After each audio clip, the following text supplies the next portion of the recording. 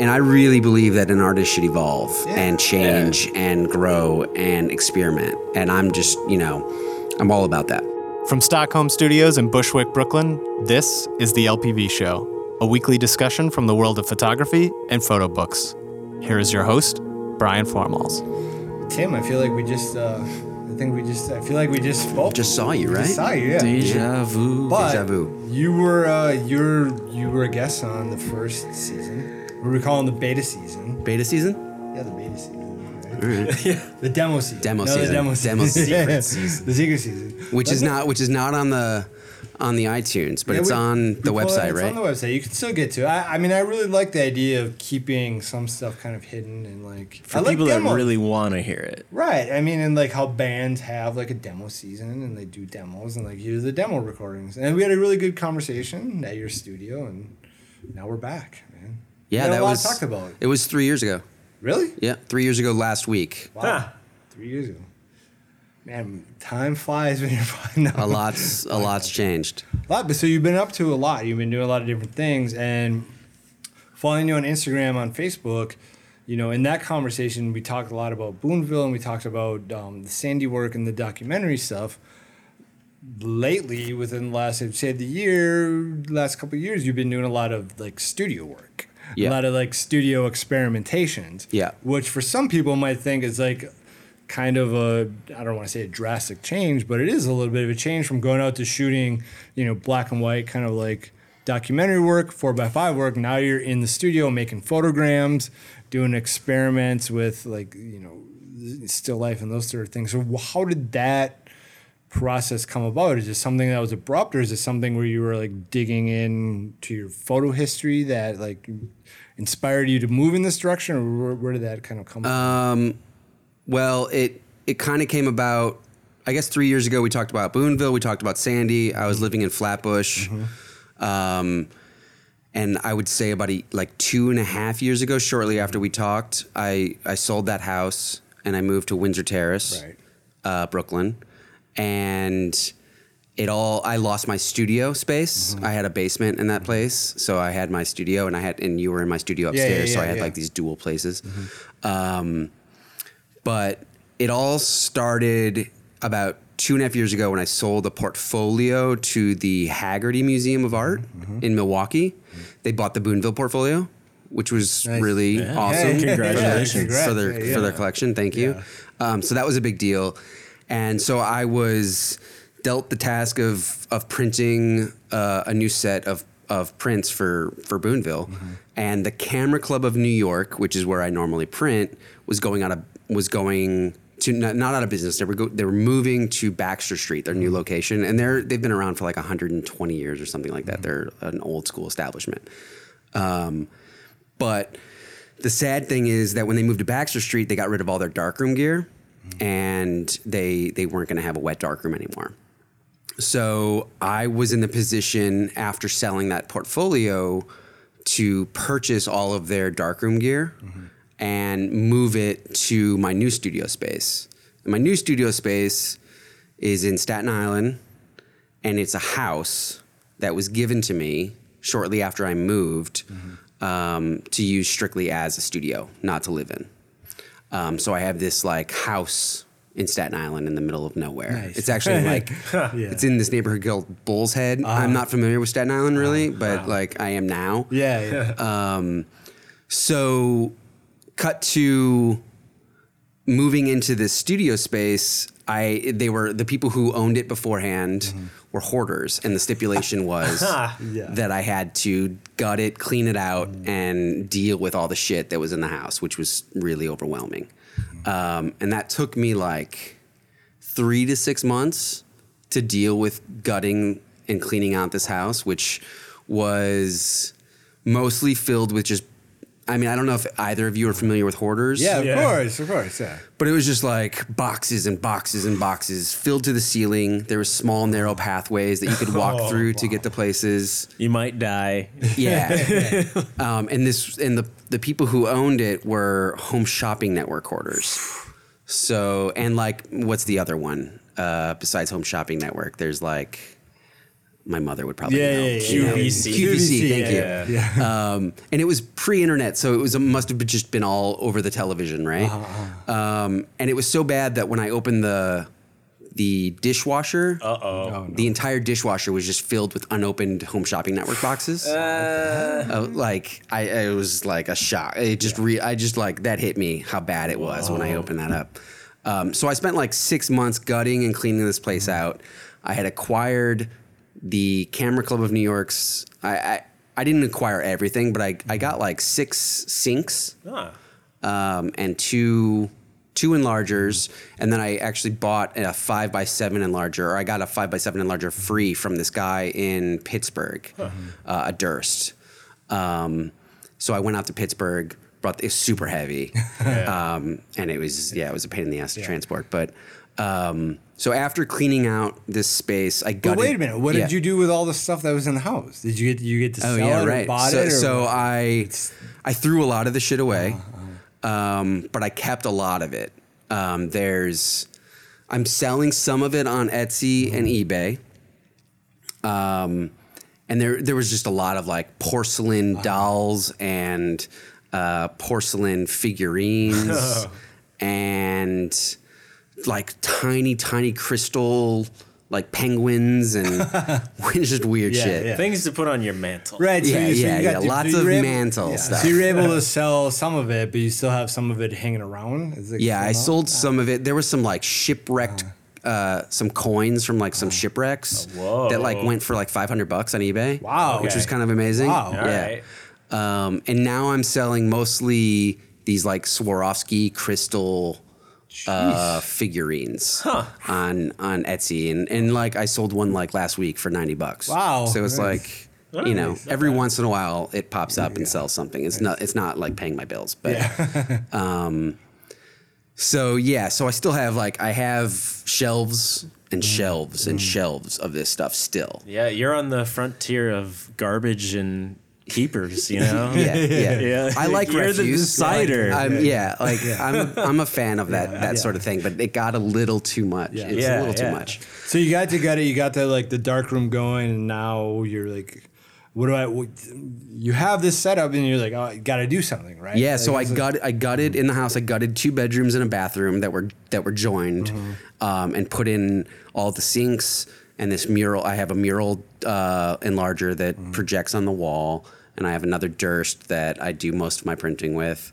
And I started printing the Boonville portfolio, which took me probably 6 months. I had an assistant that was helping me, and I would go into the studio like probably 3 days a week trying to print this stuff. It was a lot. It's a lot of work. It was like 65 final images, 16 by 20 portfolio, and I started getting bored printing. Yeah. And I don't love printing. I like to print, but I'm not the biggest fan of sitting in the dark and going through these extreme detail and the monotony of printing silver prints. It's soothing and it can be calm, but at the same time, like doing 60 of them got me to the point where I was just like getting bored. And so I started reverting back to when I was in high school. I had a Photo 1 teacher. And like I said, we printed color and developed our own color in high school. That's advanced. Which was very advanced. And the drums, like these drum, the drum development. And it was pretty awesome. But he also taught us all of these other like Jerry Uelsmann techniques, and he was a big fan of like double exposure and even like quadruple exposure portraits and different things. So he was kind of advanced. So I went to school in 1999, and then I moved back home before I moved to New York, and I rented a darkroom back home in Indiana. And I started playing with some Jerry Uelsmann techniques and some drip techniques where I would spray developer onto the photographs and like old expired developer. Yeah. So it'd come out like this bronzy sort of color. And I didn't really know what I was doing, but I was just experimenting, playing around. And then cut to now, I started like just fucking around with that shit again and experimenting again. And I started experimenting with the Boonville portraits. and actually taking them and just started burning them and doing some of these drip development techniques. And then I started taking these eyedroppers and taking developer and dropping developer onto prints over some of the Boonville portraits. So it would come out this like the majority of the print would be white, but then there's just these drops that fill in the space. And it just started to open up this whole nother world for me. And that's when I started moving outside of the Boonville portraits and then just started trying to make new work. So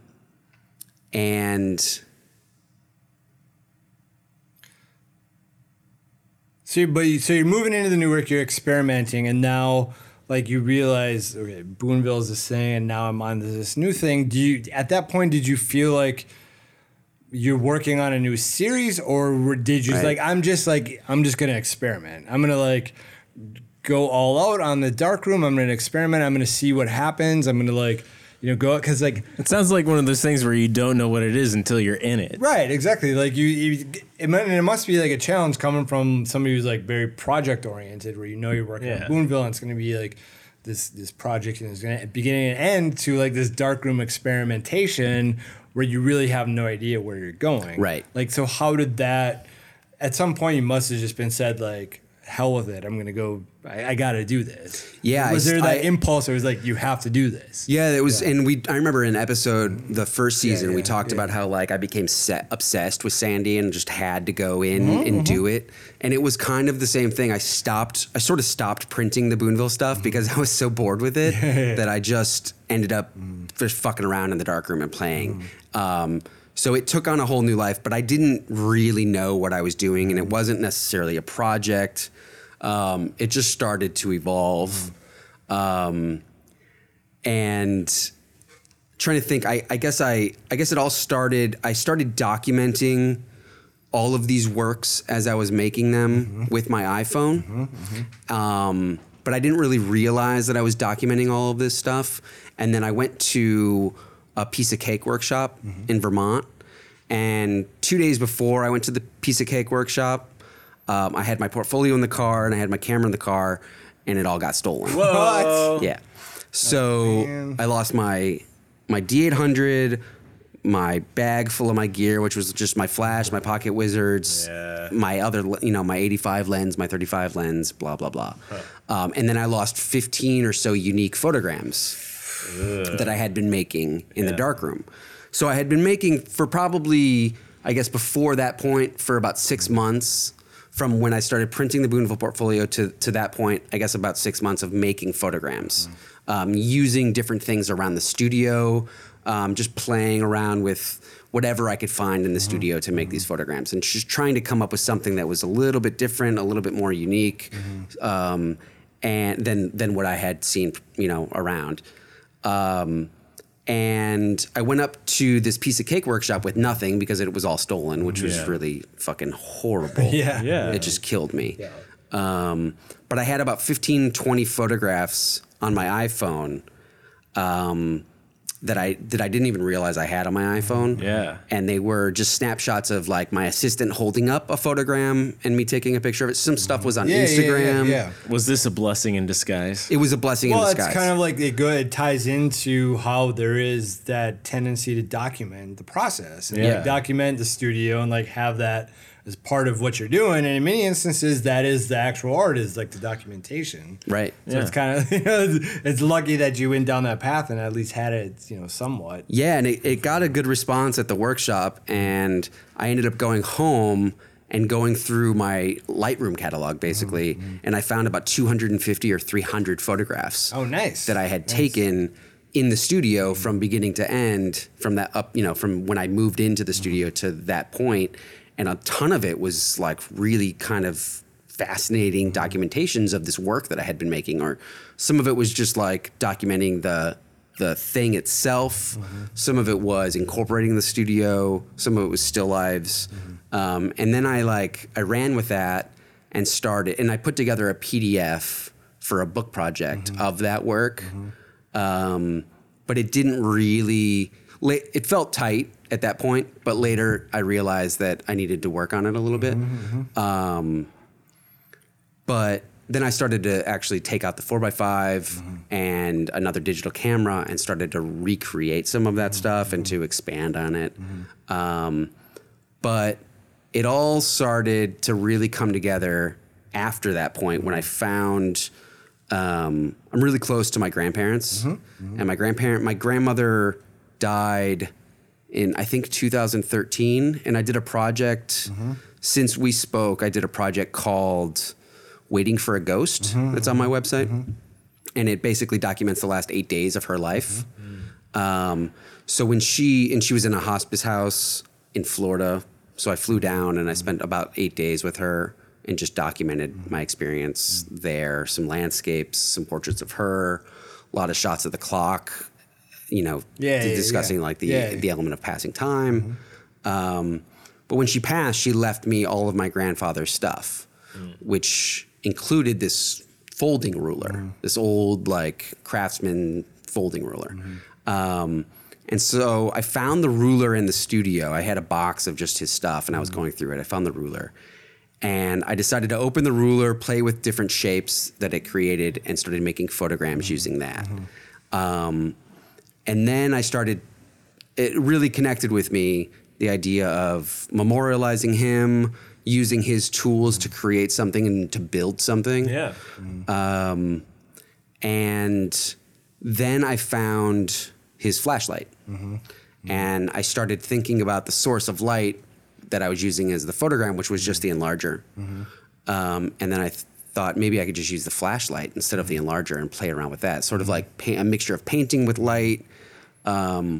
I didn't really know what I was going to do. Well, there's also like a very strong abstract expressionist aspect to it too, because when we were looking at the prints with the ruler, it's like Franz Klein like came to my mind right away. Sure. It's like, this is Franz Klein. This is abstract expressionism with like mixed with, these darkroom techniques. But I think you talking about like the personal aspect of the ruler is what really kind of ties it all together. Yeah. So I'm wondering like how, when you're making this type of abstract kind of darkroom work and it has like part of the methodology to it or part of the process is this very personal aspect or story to it, how much do you think that is necessary for appreciating the art? Like, would you put that in a statement? Would you say like, I made this with like a ruler from my would you incorporate that story into like your artist statement, or would you just leave it kind of abstract? Or it's because it's a difficult situation. I mean, it's a difficult thing. Like,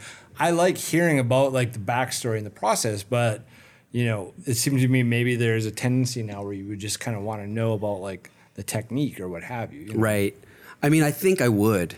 I think it's important because I think that whenever I explain it or talk about it, or if I do write something about it, which I have, I usually incorporate the fact that it's his ruler and that I'm close to him and that I think of it as a collaboration. Yeah. You're like tapping into these material objects in a very spiritual way. Exactly. You're allowing that to exist. Like you're listening to them in such a way that it's becoming something else. Yeah. And also like the process in the darkroom, like it's like you always talk about photography as a transformative process of like taking light and transforming it into something else. It's like you're taking an object that has a history and trying to transform it into something else. So, definitely. Yeah, to me it seems like it would be an important aspect to it. But I mean, I'm all about just looking at a piece of art and loving it for what it is without necessarily having to know anything about it. And I hope that some of these photograms can do that. But if you dig deeper and you find out what it is, maybe it makes a little bit more of an impact. Yeah, absolutely. Yeah. So we're looking at we have some of like the flashlight stuff too. And I remember. Yeah, so this is the newer flashlight stuff. You guys saw some of the other like 16 by 20 photogram stuff. Yeah. This makes me think of like electron microscope. Yeah, it's like some of it is microscopic photography. So these again, are very like abstract expressionist. Like this stuff is like the colors are a little bit bolder, but like yeah, I mean this how is are my you first pushing this? This is my first foray into color work in a while. I guess I mean the work I did on my grandmother, half of it's in color, but this is really this came about from my love of just straight shooting 4x5, and this is work that is made with the Fuji FP100C 4x5 film, Now discontinued, I think, which is right? discontinued for a few years. The 2.25 by or the 3.25 by 4.25 films, you can still find it pretty easily. Okay. I think even B&H has some of the black and white stuff available. Now's probably the time. Yeah, but the 4x5 stuff is really hard to find. Yeah. And I've reached out and I've found a couple packs through some friends, and I found this one website, I forget the name of it, but they sell like expired old film, but it's like $100 a pack, so it's like $10 a sheet. Yeah. But it came from a love of shooting 4x5, and I was like, you know what, I've got this pack of Fuji, I call it Fuji Polaroid or Fujiroid. Sure. In my fridge, let me just play around and see what I can do and try to do some stuff in the studio. I do these self-portraits in the studio. So I wanted to use some of this Polaroid for that, but it just didn't really turn out right. And then I was like, what if I took this shit in a darkroom and started to try to make some photograms with it and just see what happened. And then that just went into using this flashlight that I have and trying to make some work. Make art. Make art Make with art. the flashlight. The flashlight have a storied past? The flashlight is my grandfather's flashlight. Of course. Yeah. So maybe maybe you could tie it all into like using my grandfather's tool. I don't know. I don't want. I mean, I don't want to try to like formulate a book for you. Or, like, Well, I put have- something into your head. We're writing Tim's artist statement right now for him. Exactly. I have two tentative titles. Yeah. One is called Flashlight Drawings, which is all that work that you guys saw and this work. It's all sort of made with a Together, flashlight. So I just was like Flashlight Drawings. Yeah. And then the Rulers, which you saw a couple pieces. There's actually some more work that's evolving in the future that I have ideas for and sketches for. That's just called Hank's Ruler, which was my grandfather's name. I love that. Oh, that's beautiful. Yeah. It'd be again. Maybe I don't want to put any ideas, but I feel like you put like Hank's Ruler and then like a picture of like his garage or something Right. on the cover, and then like you do like Hank was born in whatever where he was born. He lived as this, and like he used this ruler, and like very biographical thing. Right. And then you just jump into this like crazy like abstract like photo darkroom art, and people are like, what? How does this relate to Hank? And I found a bunch of his old yearbooks from like the 30s or 40s. I don't remember, from New Buffalo, Michigan. Yeah. And started he was on the basketball team, so I found these photographs of the team, the basketball team. Yeah. So I started photographing his portrait in that, and it's super grainy and like, pixelated and not pixelated, but the yearbook the dots. Right. But I started thinking about maybe incorporating some of that stuff as well. I love that. I mean, I think mixing in that, like, with you're talking into two different kind of themes here. Is like the archival impulse to like go and dig into personal archives or wherever you can find the archive, and then like this experimental abstract. Yeah. And again, and like synthesizing those in some interesting way seems to be kind of like part of the course for like modern art. Sure. Taking like these divergent ideas and putting them together in new ways, which seems to be. That's what art is all about. Like what makes it magical. Yeah. So maybe we shouldn't be giving this away. I don't know. But maybe you got to go in a different direction. But I think that definitely like tying all that stuff together feels very natural to me. Definitely, and like in the modern sense or whatever. Yeah, and I truly believe that an artist should be constantly evolving. So I've had some people be like, why are you doing this? Yeah. Coming from Boonville or coming from Sandy. And I really believe that an artist should evolve and change and grow and experiment. And I'm just, I'm all about that. And most importantly, like follow the impulse. If something says like go and do that, like that's I think probably the most important lesson I've learned from talking to artists, from reading or understanding artists. Like if that impulse, you wake up and you feel that, or you're walking out and something says so strongly that you have to go and do that. Right. It doesn't mean like no matter what, you have to follow and do that. Like that is your guiding principle, is that intuitive kind of like creative spirit. Yeah. And once I got that studio, I've been there for about 2.5 years now. And I'm was for a while, and I still am to an extent, like a full-time artist, and I would just go there every single day. And it's from where I live, most people are probably like, why the fuck would you want to go to Staten Island? Yeah. But it's actually like 25 minutes driving from my place in Windsor Terrace to Staten Island. And it's over the Verrazano Bridge, which is kind of an expensive toll, but I'm a Staten Island resident. Yeah. Which cuts it down to like $5 a day, which is a subway ride in and out of the city. Yeah. So I forget what I was saying, but just the studio practice. Like I kind of romanticized the whole idea of the studio a little bit and got stuck just wasting time and thinking deeply about things for a while in the studio and in the dark room and out of the dark room. And it just started to, I just started to really love that process, and it just started to call to me. And I have my grandfather's stuff all over the studio. I use his beer mug every day. I use his glasses. I use his pencils.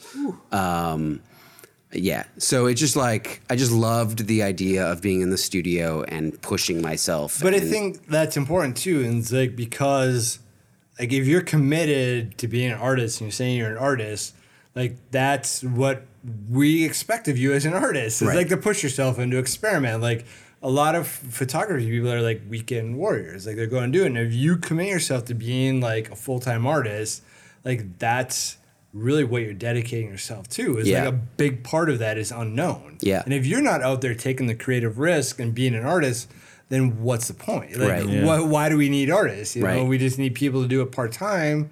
Then we don't, you know. So it seems to be like you're really kind of embracing that as like, if I'm going to commit my life to this and do this and be who I am, then I have to be devoted to these impulses. Yeah, to absolutely. Like follow them and be like, and some of them are wrong. Some of the impulses are definitely wrong. Yeah. You know, I made lots of mistakes, and one of the things that I like throughout this early, you know, what we were talking about earlier, throughout this whole process, like it came from a place of just not knowing what was going to happen and pushing myself to make mistakes and then to expand on those mistakes, create more mistakes, and then hopefully something came out of that mistake. If that makes sense. I also started thinking a lot about my daughter because she was like 2.5 at that point when I got the studio. And she was bringing home these really amazing paintings from school. And they were like 18 by 24 inches. They were primary colors. They were blobs of color. None of the colors ever touched or intersected. And they were very minimal. And I loved them. And I mean, she's my daughter, so of course I love them. Yeah. But I think they're great. Some of them are really great. And I started taking a cue from just like, she doesn't know anything about art history. Obviously, she doesn't know anything about anything before. She's just making art to make art. She's just playing around and having fun. Yeah. And that's really what I wanted to do in the studio. So I just sort of went with that. And I think I finally got to a place where I feel pretty. It was really about the flashlight. No, I mean, I think, like I said, when I started seeing this stuff, I think it's amazing. It's like it's beautiful. I like that again. Like that's what I want to see from somebody who's committed to making art. It's like, don't keep showing me the same things over and over again. Like that's not what I want you. But I don't know if we were switching course a little bit, but you also have a book that came out through Sun. Yep. Sun's a friend of ours. We had Corey Brochet on. Yep. Charlie was on. Yeah. Charlie and Corey were on at the same time, and then you had Corey on separately, right? Corey on separately. So you have a book that because came he couldn't get a word in with Charlie. Is that right? Wow, we don't. Well, we're gonna have Charlie back. We're going to have Charlie back on. We might have Charlie with all his girlfriends. Like, that's kind of an idea floating around. He doesn't. Yeah, I don't know if you're gonna have all of his girlfriends. Well, I mean, we don't have enough microphones. We might have a couple of them, but I think it'd be fun. But we want to.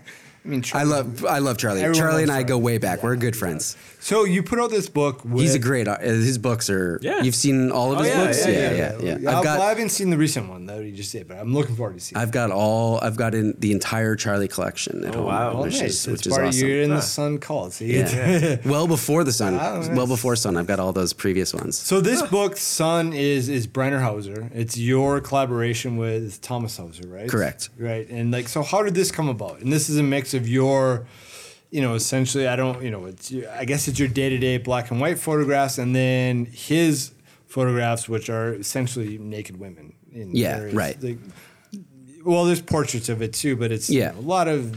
So it's a mix. There's a lot of nudity in there. A lot of nudity, and They're beautifully executed. yeah. They're these gorgeous, like, I think he shoots 810. Yeah. And it's all naturally lit in his studio. But yeah, my work it's a mixture. It's actually kind of a perfect hybrid between what I was doing like around the last time we spoke and what I'm doing now. Because these are mostly straight, kind of like straight black and white still lifes, or there's some. There's like 3 photograms. Okay, great. Okay. There's 3 photograms in there. There's one of the rulers. That's Rulers, like right. a really early ruler photograph where I started playing with the ruler. So there's like 5 studio shots. So this is one of my condensers from my 5x7 enlarger. Up in the window, and so there's a lot of blend between just straight photography that I shot in like Cleveland, some in Seattle, some in New York, and then the rest is like studio work. So how does Brenner Hauser? How did this come about? Where did this book come from? So Brenner Hauser is the first of, I think so far there's 3 in the Sun series where there's a collaboration between 2 photographers. It's kind of like a split EP. Yeah. And this came about. Curtis Hamilton, which is a previous Sun guy, and I were editing a body of work together for a Sun book. And we spent like 3 to 6 months editing this body of work together. Bill Sullivan, who's the sort of the head of Sun, came over to the studio one night to, we were going to talk about the book that Curtis and I put together, as well as the book that he was putting together with Hauser, which at that point were 2 separate books. He came over to the studio, and both the books felt really thin, and they didn't really hold together on their own. And we were trying to get those books ready for the New York Art Book Fair in 2014. September, right? Is that when it is? Yeah. September of 2014, we were trying to get those books together. And they were just thin. They didn't work. And at one point I was like, what if we just combined the books and make one big book? And then I was like, why the fuck did I just do that? Why did I, like, after spending so much time with Curtis, like editing this thing together, why did I just like dump it into this whole thing that may not make sense at all? I have no idea. But my assistant was there at the time, so I gave the task to my assistant. So Laura Hollingsworth, my assistant, and Bill Sullivan edited the book together with Thomas's work, and basically just interspersed it every other page. So it was like an equal amount of images per artist. And it started to work, kind of just worked. And I was like, all right, so let's come up with a design. We were basically there to figure out the design of the books. And so we made a simple design. I ended up, there's an edition of 100 of these books. I made and bound all of them. Wow. In my studio in Staten Island. Wow. Yeah. They were printed in Braintree, Massachusetts. Curtis and I were there for the printing, which came out great. Yeah. And the first... What's the choice? What about the choice of paper too? Like the Cream. It's like a cream. It's like a black cream and white on the paper. cream paper. I honestly don't remember how that came about. Because it seems like the color when you're dealing with black and white, and then how do you involve, like, the photos are black and white, and then everything else, like you're dealing with paper that's like blue, and then like cream, and Well, the cream is actually it's a white base, and then the cream is printed, so it's a pigment. So it's not it's not like going over the photograph necessarily. no, true. But like, how do you decide that you wanted to frame it that way? I don't remember. Like, Yeah. But you see it and you're like, that's good. Yeah, no, I like Gives the way. it an older aesthetic. Yeah, right. Well, no, I also feel like this is as it wears over time, it'll be nice. You know what Sure. I mean? Like white, like a white glossy paper. It's something different. It's like we want this to be like 500 years old, and it's gonna be white and glossy like this, where it's like, well, if it fades a little bit and it Right, feels right, a right, little right. old and raggedy and like it starts to still fall works. apart, Yeah. it still Yeah. feels good. I mean, it's almost like you want to find this book in somebody's attic collection, Right. And be like, it's a little bit worn and like it's, you know, Yeah. it seems like you're trying to go for that, you know. Yeah. Sure. whatever works. Well, I hope that's what I look for. Maybe you're not. Yeah, no, that works. Yeah, that works. that works. The interesting thing about this book is that Bill and I couldn't really decide on the final binding process of it. So the first, I'd say 20, the first 1 through 20 of the edition have this hard back, which is like an E flute back that I then mounted this paper on. The rest of the edition doesn't have that. So if you can find one of these, they're even more rare. So, I mean, if people really want a podcast about photo books and getting geeky right there, here we there you are. There's Right. your Welcome. welcome. And there's You've got books. yeah, people probably want more of that. It's like, what is up with the binding and then like the papers? this thing is there's an edition of 100. There's probably 12 left, and the last 10 I'm making a special edition. Oh, nice. Which is going to look exactly the same, except it comes with this. Which you just pulled out a little insert. Oh, just one print. Yeah, it's a print. It's a photogram minus this here. It's a photogram of a page from the book of 2 of my images that are sandwiched together, and then I cut out a little bit of a slice thing, which is relevant because one of these 2 images that are on the photogram is in the book that is then placed up against the window of my studio and photographed through after I cut out a piece of it, if that makes sense. Yeah.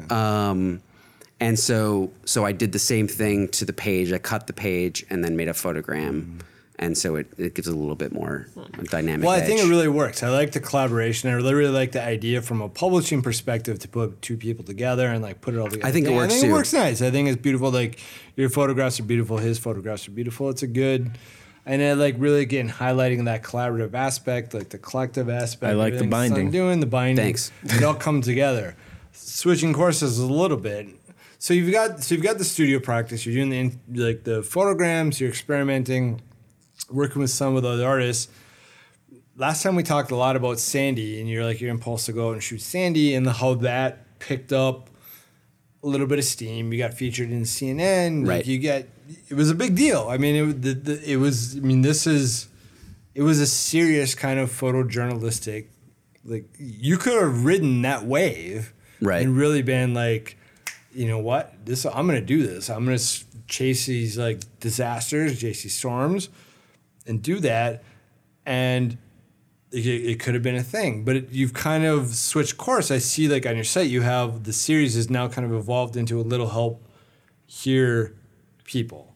Yeah. So how did this whole thing evolve from just being about Sandy and like that as like a singular like photojournalistic essay into this broader project? And what is the broader project? Well, the project exists. The Sandy project exists as its own. Yeah, and that is called Blasted Trees and Hollering Monsters. You won't find it on your website. No, you're not gonna find it on my website. It's sort of hidden for right now. I had a solo exhibition of it up in New Hampshire, and I actually had a sculpture in the show for the first time, which was kind of interesting. It was this fire pit that I found shortly after. I don't know if you've seen that, seen images of that. It was a fire pit that I found on the edge of the ocean in Coney Island that people were using to keep warm. And then about 8 months later, I photographed Sandy for about a year. So I went back, and about 8 months later, I found it destroyed. Oh, wow. And it was this really beautiful fire pit that people made out of rocks and bricks from the wreckage from Sandy. And so I collected all these bricks and all these rocks, and I photographed it meticulously. And then I recreated this fire pit in a gallery up in New Hampshire, along with all the photographs from Blasted Trees and Hollering Monsters. And it was a success. It was good. I liked the show. I think it looked great. But I wanted Sandy. I wanted that work to be something a little bit bigger than just Sandy, than just one isolated event. So I have been photographing other natural disasters across the country. Oh, wow. Specifically a tornado in Illinois, working on other stuff. Wow. Washington, Illinois got hit a couple years ago. Spent a couple days there. And then I've also been following the path of my parents were, I would have been a 4th or 5th generation steel mill worker. My mother works there. My father worked there. My grandfather worked there. My other grandfather worked there. My stepfather works there, all at Bethlehem Steel, which is now ArcelorMittal. So I've been following the path of Bethlehem Steel throughout Pennsylvania, and specifically in like around Pittsburgh. And when those plants closed, a lot of people moved up near Gary, Indiana, which is where I'm from and which is where my parents work. So I've been following the old mills and that route up through to Gary, and I've been photographing in Gary as well. So I'm photographing economic disasters, natural disasters. That's interesting. So how, like, it's interesting that you put those two together. Again, like we were speaking about, like taking different concepts and ideas, putting them together as like one new idea. Well, how do you get to that point where it's like, okay, I was interested in this one natural disaster, but like that's not enough for me. How can I tie this in, to something else? Because it's like there's divergent ideas of like, the economic disaster, that's a very personal story, and then like the natural disaster that you can't really kind of like predict or account for, and put those things together. How do you come about that idea? I mean, is it just, again, is it like spending enough time in the studio and just like, not being satisfied with what you've done, and like it's got to be more, and like you're pushing it forward? Like, I think a lot of people listening would be like, you, Tim, you're the artist. You spend a lot of time thinking about this stuff. How do you kind of like conceptualize these ideas and come to that point where it's like, I got to combine these things? It's got to be something more than just this thing. Right. I don't really know the answer, except that like when I was doing Sandy, there was a lot of low-income people that got affected, and they've been dealt a tough hand, and they've been subject to their own economic sort of downfall or disaster. And I didn't want the project to end necessarily. I wanted to continue exploring the identity of these people, and project it to more of a broader, discuss the idea of like what we're going through in America today, in general, and sort of broaden it to a larger scope. And then I thought about my parents who lost their pension when Bethlehem Steel went bankrupt, and this Indian and German company bought them out.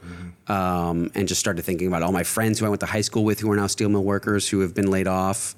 And I just wanted to try to figure out a way to combine the past, my past, with what I was going through. But it's also that idea is like in the media, the natural disaster gets everywhere. People are on top of it. You see, saying it's horrible. Everyone pays attention to it forever. But like the economic disaster goes into the background, and you don't really like.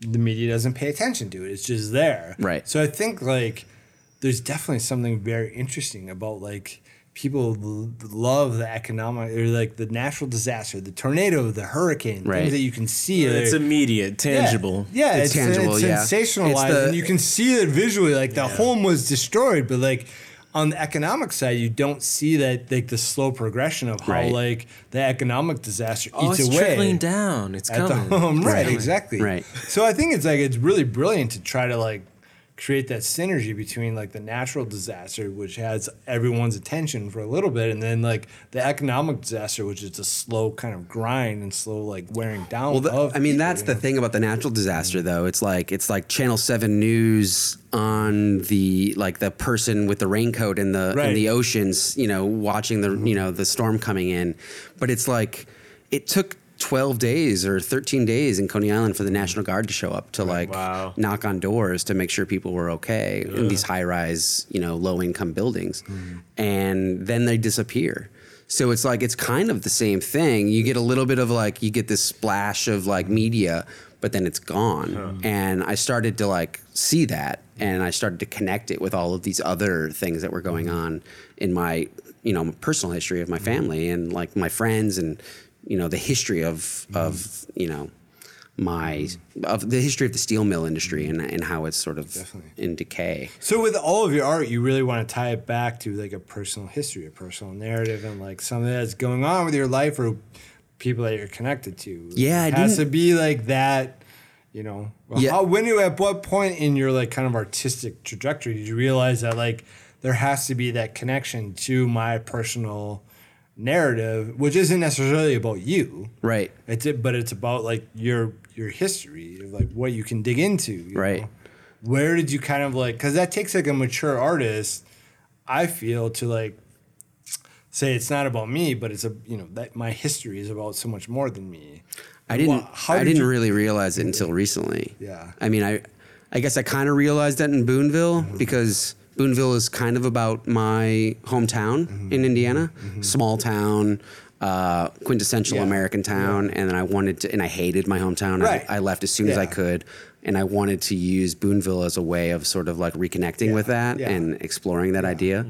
But it wasn't until I like started really playing in the studio and experimenting without really thinking about experimenting that I realized, oh shit, I am trying to regain this, with my grandfather's ruler. I'm trying to come back to my youth. And even with my grandmother, she left me all these romance novels, 30 like paperback man. romance novels. That I'm trying to figure out something to do with, and I think I figured out what it is. But there's a photo in Bryner Hauser of her romance novels. Oh wow. In the studio, and it's just like it just seems to all come back to something to do with my memory or my youth, or creating that like just honoring them, Yeah, I can. I mean, I think that's beautiful.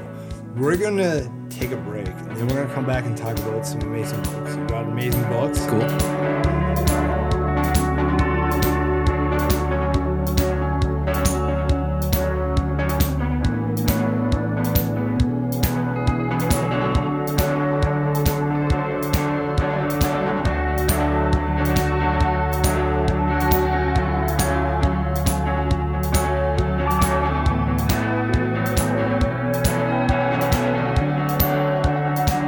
Sad as that is, like something you don't want to think about is like I'm 40 years old and I probably will never be like this darkroom geek. It's just probably not going to happen. I'm gonna be 40 and I'm not gonna be darkroom geek. Yeah. I mean, I own a darkroom, but like, Yeah. part of me fucking hates it. Yeah. You want to hire the assistants to do it. That's the goal, right? Yeah, I mean, I had an assistant who helped me print a ton of my stuff, which was great. I taught her how to print, and it helped me out because I didn't want to be stuck in the dark. Right. I wanted to be like trying to create some new shit. But I almost brought you guys a box of prints of the new stuff that I've been doing. It's all Flashlight. It finally got Yeah. to that point where it was just Flashlight. So I'm using different things around the studio and a flashlight on like a low level, on like a low. Yeah. Well, can we put it up on the Tumblr? Yeah, you can put some stuff up on the Tumblr. You'll send me the files. Yeah, sure. Nice. Well, I can send you snapshots. Yeah, Yeah, well, however you want. Yeah, however you want to present it. Yeah, I mean, I have to make some copy slides at some point, so Well, Let's do you it. got 2 weeks to do it. Yeah. Right. So we're gonna talk about the books. This is a good selection. Where to start? I think we're gonna go. Let's go since we've been. Yeah, we'll start with. American Pictures. We'll start with American Pictures and Jacob Holt. I've heard about this work for a while. Well, I would like. I think you've a few times I've been on the show. It's like everyone probably knows this. And you're like, Yeah. You sound like such a snob, Brian. But I'm like, I feel like, I mean, Jacob Holt's one of those guys. That's just he's. It's a legendary kind of like. He's a legend. Story. Yeah. Yeah, I mean- it's one of the most amazing. So He doesn't. I don't think he even considers himself a photographer. Right. No. Really, more of an activist. yeah, he's an activist. He's a So I mean, the backstory is I don't want to butcher it. So how about you tell? I don't even know a ton of the story. Well, I know he's European. He Yep. came to America with just his camera, and like he lived with the subjects and like was really poor and like Traveled the country, like, and it was through the by hitchhiking mostly. And just through the generosity of like the people, like brought him in and like ingratiated him, and like that was but he stayed in some like seriously poverty-stricken places with some. So I guess you could say there's people. like some parallels to obviously Robert Frank, but I think that he's a little bit more. Frank didn't go as deep. No. Well, and he's, I don't know, maybe social documentary. I mean, this guy was an inspiration for my Boonville work, for sure. Just that idea. I mean, like, I wasn't interested in going down his rabbit hole, but because he's intense. I mean, in this book, there's other books that have been published of his work. One is I don't know who published it. I wish I knew. I wish I did my homework. But they did a nice, sleek, beautiful looking, contemporary. Yeah. Where it's with like 35 images or 60 images. 60 images. Yeah, exactly. And this has like 700, 800 images or something. It's and crazy. the text is like hugely important in this one too. And yes. The text is all over, and he's breaking it up into like biblical chapters essentially, right? Yeah. Like, so where did you find this? You said you're going to wait to tell us. There's a good story to this one. Yeah. He was speaking at the New York Photo Festival in like 2009 or 2010 maybe. He had an exhibition in one of the shows. I forget who it was curated by, but it was of all of his work presented in slideshow format, but there was, I think, 6 slideshows going on. You walked into like a circular room and there was 6 slides being projected in the round. Yeah. And it was gorgeous just seeing his work like that. One thing pop up, and then to your left another thing pop up, and then behind you another thing pop up. It was just like these images that were gorgeous. You got the KKK, you got black poverty, you got these rich white folks. It's just really pretty amazing. So he gave a talk afterwards. I went to it. I was super stoked to see him talk. And he had like 60 minutes to talk, and he was really upset because his talk is like 2 hours long. So he's like, okay, I'm going to try to jam it all in here in 1 hour. I don't think I'm going to be able to do it. But at the end of it was a great talk. And at the end of the talk, he had like 10 copies of this book left. Oh. And I was like, oh shit, I got to get me a copy of this book. Yeah. Like I really need a copy of this book. So I jet out. He's standing in the hallway. And there's already like 3 or 4 people around him. And he's got his stack of books. And they're like $35 or something like that. Not a ton of money. But I look at him and I go to my wallet and I have nothing. And I'm so bummed. And I looked at him and I just held my hand out and he gave me a book. What? Yeah, he handed me a book, but people were throwing money at him left and right. He expected me to pay him. Right? So I took the book, thought for a second, and I took off. I stole the book. Right? And I feel fucking horrible about this. Let's make that clear. But I felt really bad, but I was like, all right, I really wanted this book. Yeah. So hold on. The story gets better. Let me see the book. Yeah. I take the book home. I open it up. I start reading. There was a bookmark here somewhere. So in the book, I'm going to read you a piece from the book. All right. The quote above, which the quote above sucks, so I'm not going to read the quote, but he says, the quote above is from Jacob A. Riis's book, How the Other Half Lives, which I found by chance in the summer of 1975 when I dropped into a bookstore in San Francisco. I had never heard of Jacob Riis before. The book made such a strong impression on me that I decided to steal it, which says a bit about my economic situation at the time. And then parentheses, he says, if any of you looking at this are just as down and out, naturally, I will understand if you decide to steal my book. Oh, my God. Amazing. Stealing is not a good thing, but we all ought to try it once in our lives in order to get a bit of understanding for and solidarity with those of who are forced into that way of life. Wow. Yeah. Holy shit. How did you feel when you read that? I felt relieved because I felt bad. I genuinely felt bad. This dude needs money. I felt bad. Holy shit. I felt relieved. Wow. Well, I mean, I don't think we're gonna top that. So I think we're gonna leave that. That's a good story. That's an amazing story. So let's move on. I mean, maybe that should have been the last. I don't know. I couldn't foresee that. Okay, No, yeah, obviously, we did but not. we're gonna. Well, I saw it at the bottom of the stack, and I thought you were going to go in order. And I was like, all right, that works. Well, no, I think it's a. Well, wherever it lands. Show's over. See you next week. Well, no, then we wouldn't have to do the rest of these fine books. Yeah, I know. And the next one we have is one that I've seen. I think this is probably the third time I've seen it. This has come up. It's come up, but I saw it. The Anouk Krudoff's anamorphic Anamorphous Prize? Anamorphous Prize. Yeah, it was there, and I saw it, and it's Ben Elper. It's called Adrift, and this book is he found the photo album that he found in a junk store in Brooklyn, and it's essentially it's from this cruise ship. Yeah, it's these two guys who took a cruise ship together, and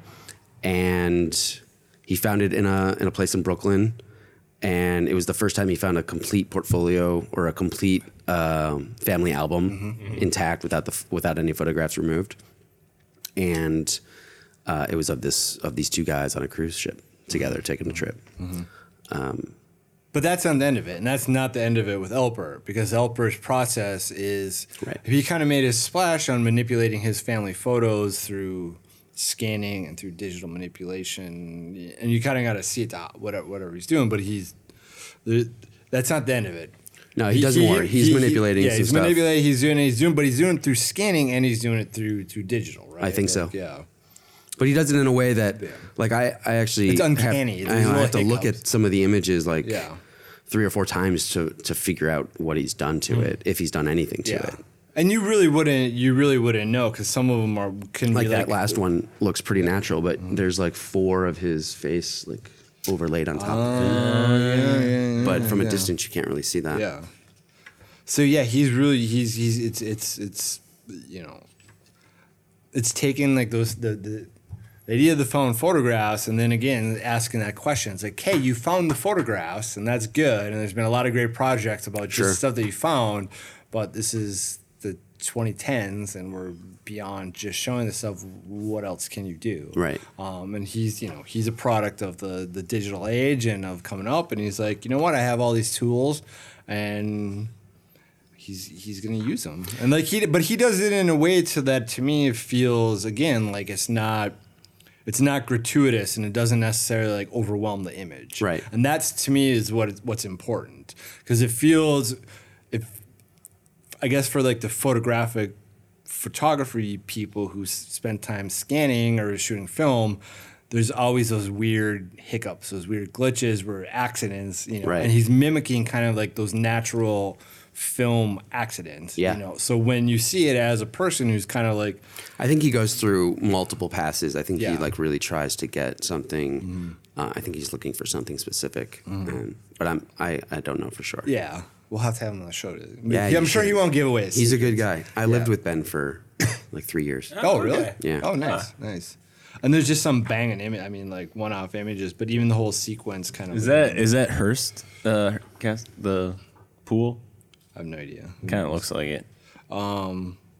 Yeah, I really like this book. Is this still available? I think it's sold out. Yeah, no. There's still some available. I talked to him today. Got to buy it, folks. Got to get on it. So Yeah, it's it's an edition of 150. Yep. Shit. And he doesn't have a ton left, but he's got some left. Get on it. Get on it. It's good. It's a good book. Now that we're gonna turn the show into overly kind of like, but you should buy it. I mean, I do. I like, and you should check out the rest of his work too. Like I said, it's very interesting. Yeah, his work is great, and he's- he just started Flat Space, I Yeah. think is what it's called. Oh, okay. Which is a small publishing company. He published this through it, Flat Space. Yeah. So yeah, something with those rulers might come through them. Oh, nice, right. nice. Yeah. Nice.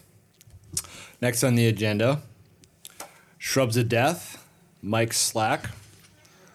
I was saying before I like Mike Slack. We established that he is Ice Planet. He does something around Ice Planet. Folks, the LPV show, we do not have a research intern. We do not have a research assistant. And my memory is fading. I come across stuff. Google side assistant. Yes. One day we'll probably get there where everything is 100% factual, but Or at this point, AI is advanced enough that we just stick a phone in the middle of the table. And But at this point, it's a little bit improvisational. So if you hear us Fumbling? frequently thinking like, "Oh yeah, he did that," well, that's kind of why. Yeah. But I know Mike Slack's Instagram. I've been following it, and like we got him on Ice Planet, right? Yeah, I'm working on it. You're All right. He's a great. I mean, Mike's a great dude, and he's a great photographer. yeah. So the book is called Shrubs of Death. And Yeah, it's a go ahead. it's a great book. Yeah. It's a fantastic book. It reminds me. He did Pyramids through Ice Planet, a book of his. But essentially, it's all shrubs. I think Shrubs of Death is published through Ice Planet. Is it? Let me check the back.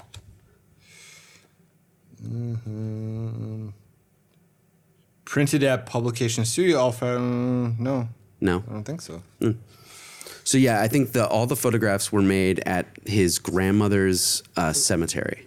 Oh, really? Yeah, at the site of his grandmother's cemetery. Okay.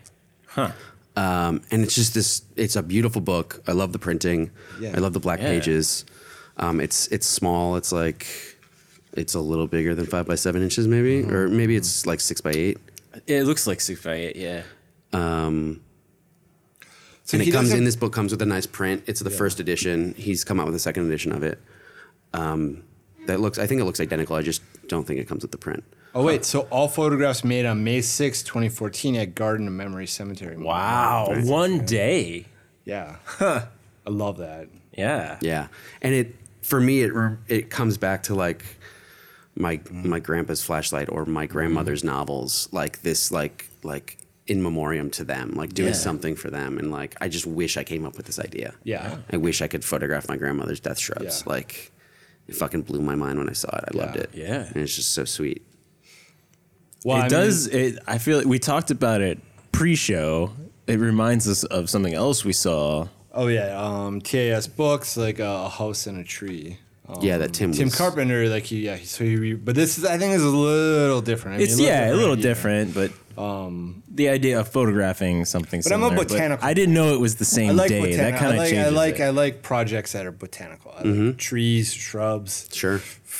Anytime you can kind of take that stuff, which is like, I think trees are our bread and butter. Of I was just looking at Mitch Epstein's work. Arbor. Yeah. Arbor, yeah, so good. Yeah. Friedlander's got a lot of trees. Yeah, yeah. I like to think of like the trees and like botanical stuff is an old white man kind of genre things. I don't know why. Maybe I'm sure there's some bias working into that, but I feel like, yeah, I'm at home with myself being like 65 and just photographing trees and like Sure. that's it. You know what I mean?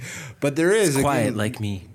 no, I mean. I was looking at a tree the other day and I was like, shit, I want to photograph that thing. I photograph trees. Trees have a personality. They do. Like I had this moment where I was in Queens. I don't know. I was down maybe somewhere in Howard Beach, and I was walking by, and there was this amazing tree. Just had like, however it was like half kind of like dying, and it was just this huge, majestic. I don't know what type of tree it was. But Wasn't like, growing sideways, was it? there was some, like, it had been damaged, and it was, it was kind of like in between death and life or whatever. But there was the woman in the front yard was like doing something else with the flowers or whatever. And I looked up and I made eye contact with her. And it was like, I don't like talking to people when but like for this moment, I was just like, I looked up and like, she's a beautiful tree. Yeah. And she's like, yeah, she has a lot of personality. And like, I sat there and I talked to her for like 10 minutes Nice. about this tree. And it was just one of those really nice moments. That doesn't I'm sound like something you would normally no, do. well, you don't know me. That's what I'm saying. People, you don't know what goes on when I'm old. What were you doing in Howard Beach? Well, I'm shooting like Queen stuff down Okay. there, so I'm kind of all over. I took My a mother walk and to the father-in-law live. Oh, really? I go over there all the Yeah. time. Yeah, It's a little bizarre. it's a weird It's place. a little weird Well, place. go to Broad Channel. That I've seems been to even. Broad Channel, yeah. Yeah. That seems like an even stranger place. I did a small project on Broad Channel. Like, Really? In 2004. Whoa. Yeah, nobody's ever seen that. I was stopped. Yeah, when I went to Broad Channel, I was stopped by 4 different people. Like, and it was just random. Like, I walked through it and everyone was looking at me like, "Who are you?" Yeah, why? It's a great place. I love that It place. was. But I like those kind of spots in New York too. And like, Oh, you got to get to those. not normal New York too. Not what Yeah, you yeah, think. but you have to Yeah. you get to them on foot, and you get here. And you're not. I don't even like the whole concept of New York. Like I'm not. You're in Broad Channel. You're in that. It's its own place. It's specific sort of place, isolated. Yeah. So like that. But I had this nice conversation with a woman just about this tree, and I was like, I should probably do that more often. Yeah, totally. If people enjoy talking about like their. I saw a tree that grew sideways. It was something I really had to check out. And it was on a walk, like to the Rockaways. I went through Howard Beach, but this was in Queens before I'd reached there. The tree, it was like an old pine, and it was kind of old, but it just like went up about 2 feet, and then the rest of it just was sideways. And it's just like people have mowed around it for years, but it's almost like a tree shrub, but it's definitely a pine. So I don't want to give this. I'm probably. Of course, I'm gonna give it away at this point. But like I've been shooting a lot I shot a lot in Long Island for the last 2+ years, and I'm doing the thing. And there's things with trees in the suburbs where the tree and the power lines and the power lines cut through the tree. The tree had to like splits, split wishbone or around. something. So I got like a short little series of these photos, and I'm like, I see something like this, and I was like, okay, that typology, there's something there. But another part of me, it's like I'm so kind of like adverse to like that type of typology. Right. But you see it and I'm like, that's fucked up, man. Like the tree has to like restructure live around our like societal infrastructure. But it's also kind of like a symbol of the suburbs, Yeah. Like the way the suburbs are structured, But trees persevere, and trees live. As Rachel Sussman, we talk about like trees live for thousands of years. Sometimes they don't live us.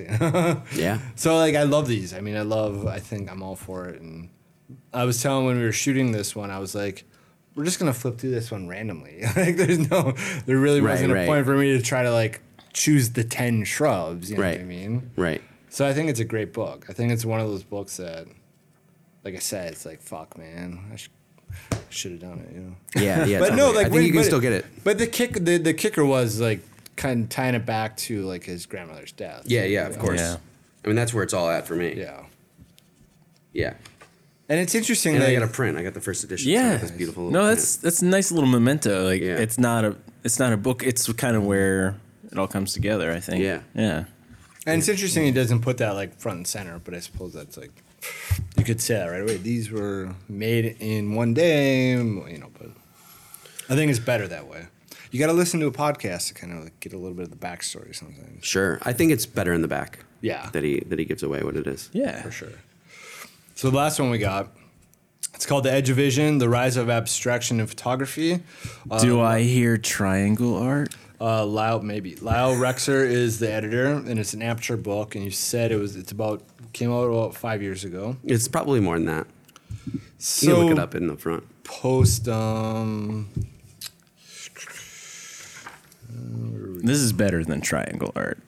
This is not triangle. This is not triangle art. No. Yeah, we were joking, but this is not triangle art. I think people get the wrong impression when we talk about that stuff. It's, Maybe. Yeah, it's a good book. It ranges. It's got quite a distance of the history of photography. It starts in the 1840s with some really early cyanotype photograms. yeah, William Henry Fox Talbot. Even Shannon before British. that, I think. There's like a Faraday Right. photograph. But he talks about Metzger, Callahan, Eugene Meatyard. And then he goes into things like James Welling and like Walid Beshti, the actual like crumpling up of the paper and affecting the actual surface of the paper. Dig deeper. Penelope, what's her name? Penelope Umbrico? Umbrico? Umbrico, yeah. Yeah, she's in there. Broomberg and Shannon. Shannon. Yeah, that's Definitely in the day that nobody died or something like that. They exposed, I think, an entire roll of sea paper, like a large 44-inch roll, by like 200 feet or 100 feet or something. After carrying it through the desert in Iraq, I think. Oh, that's awesome. Whoa. Yeah, those good. I mean, I like this stuff a lot. I mean, Yeah. I think like there's never. It's a great collection. I think what happens, where the triangle art kind of like in that sort of like snide dismissiveness comes in is I because feel like it's of like trying to be this. it's exactly. It's like the repetitive. It's more a comment on internet culture than really it is Sure. on like the inherent value or artistic kind of like.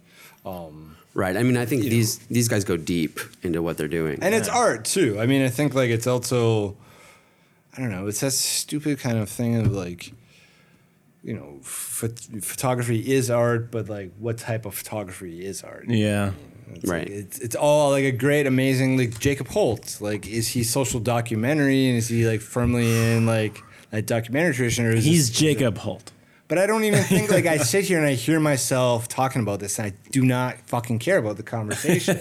So like it seems like I don't like there is no really hang up on it for me. It's like I think my biggest thing is that I like photographs. Like I like pictures of things, and I think like, I mean, I like trying to break open that thing. You know what I mean, and like exposing it for something else. So like with the Polaroids, which I think would fit nicely into some of the later people that he talks about in Edge of Vision. These like flashlight drawings on that Polaroid directly onto the Polaroid.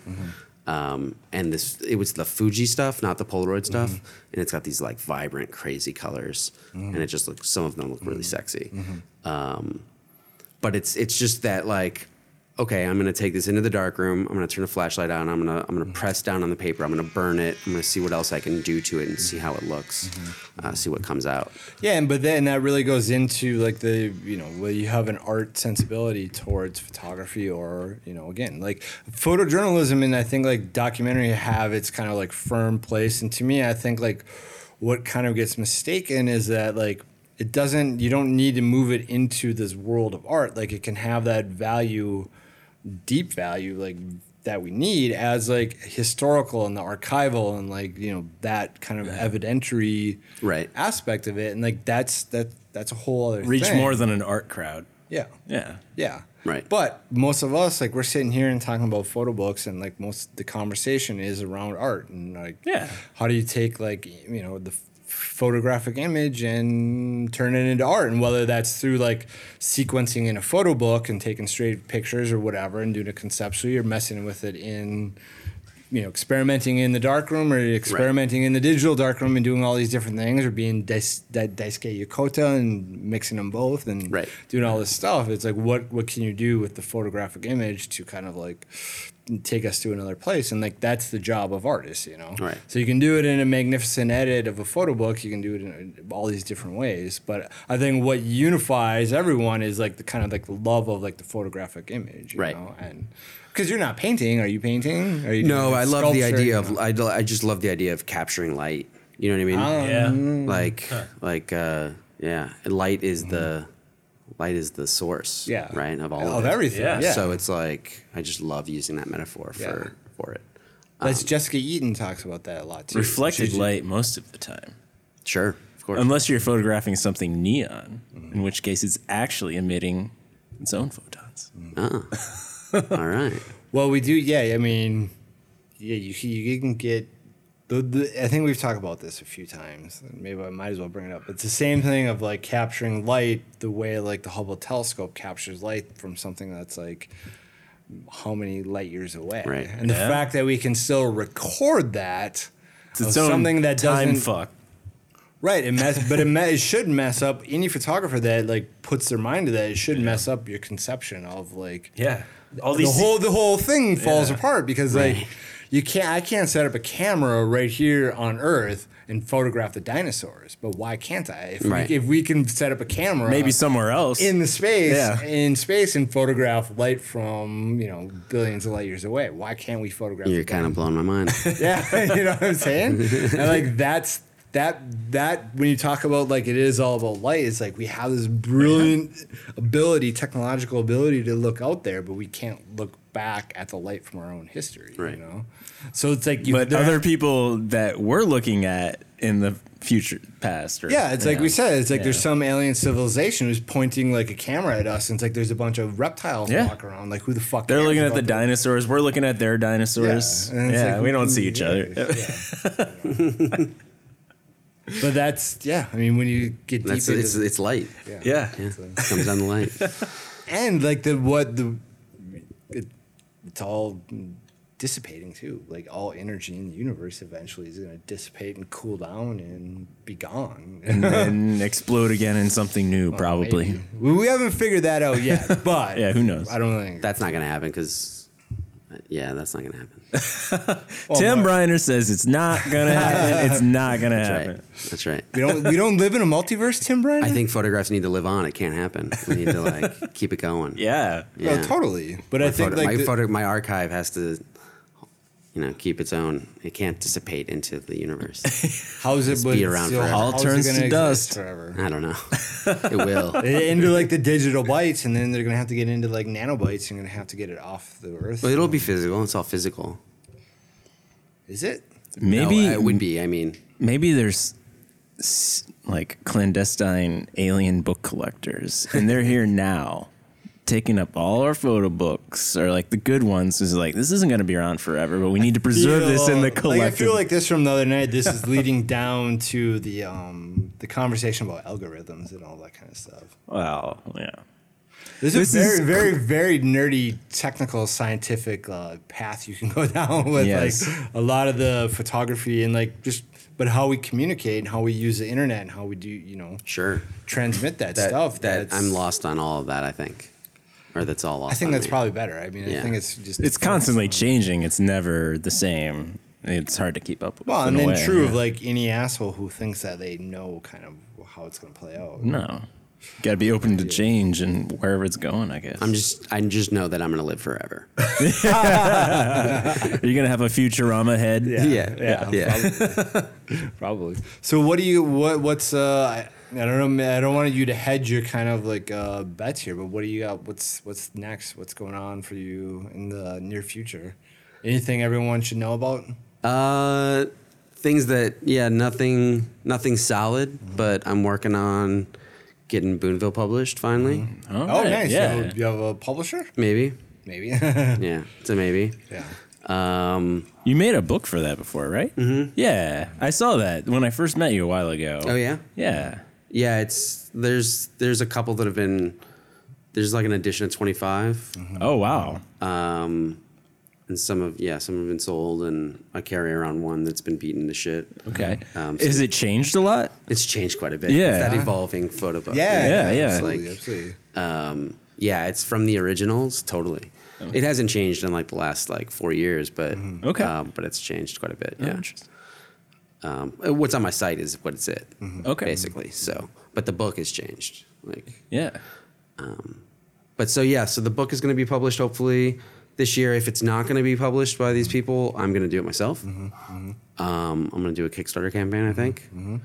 And I've got another book to be. If that happens, I'm going to publish another book that would be as one of the gifts to give away for like $100 or whatever. It would be a book called Between Boonville, which is the photographs that I made between the six towns. nice. Nice. Yeah. Great Which idea. I've been editing for a while. Yeah. Which came out better than I initially thought, which is cool. Yeah. It'll take some time. How many years sit in on some work. between when you started to edit that? Well, I started editing it like right away because I had the idea for this okay. like Between Boonville idea. But then it's been like 4 years since I've picked it up, and I just started looking at it again a couple months ago. Yeah. And yeah, there's a lot more there than I initially thought. So Great. I think I'm going to do that. And then these guys have Flat Space. Ben Alper has something in the works, maybe with some of this, some of these flashlight drawings Oh, that I've been cool. doing. Yeah. We'll have to look out for that. Yeah, Yeah. that's it. I it? think You I got a road trip going where I'm going to try to meet with some museums along the way, and some galleries and stuff like that. That's Nice. kind of like trying to prep for that. Yeah. I don't know if I'm going to actually get in the doors. We'll see. All right. Going to the Eastman House in Rochester? I'm going to go to the Cleveland Museum of Art, Uh-huh. the Transformer Station in Cleveland, and then up to some places in Chicago that I haven't worked out yet. And then in Milwaukee, going to like the Milwaukee Museum of Art and the Haggerty Museum yeah. of Art. Huh. Cool. But yeah, we'll see if it all works out. And I suspect the experimentations are continuing, ongoing. They are. I'm in a lull right now. It's been like 3 weeks since I've made something new, I think. Been print. I do some printing on the side, so I've been printing a job for somebody. Okay. And I've just sort of been like, kind of like, I don't know, not depressed, but just like Yeah. ready for summer. The rain a couple weeks Oh ago. yeah, it's been a bleak May. New York weather. Oh, and I'm it's way just out of my I'm off track. I think May has thrown everyone off. Right. Well, the temperature here at Stockholm Studios is probably around 80 currently, Right. so Well, actually, it we're feels definitely good. heading Given- into the given summer weather. Whatever's been going on in New York, I welcome it. You know, It's not bad. Yeah. welcome to the sunshine. Yeah. Thanks, Tim, man. Thanks for having me. Always good. Amazing books. Like, great to catch up on that. Yeah, of course. It was fun. How are you again? Yeah, that'd be fun. Thanks again for joining us. You can go behind the scenes of this episode, see the work of our guests, and the photos we discussed by visiting our Tumblr and lpvshow.com. If you'd like to support the production of the show, this year we are offering a subscription for $20. As a subscriber, you will get exclusive access to our weekly email newsletter, which will contain a bonus conversation about some of the interesting stories we find on the web. Also, at the end of the year, we'll be raffling off 3 awesome photo books exclusively to our subscribers. We appreciate your support and hope you continue to enjoy the show. If you have any questions, please feel free to send them to info@lpvshow.com or connect with us on Twitter @LPVShow. The LPV Show is executive produced by Brian Formals and Tom Starkweather. Our score is by Tom Starkweather, who also mixes the show. Special thanks to Eddie Vellante and Brett A. Davis. Thanks for listening.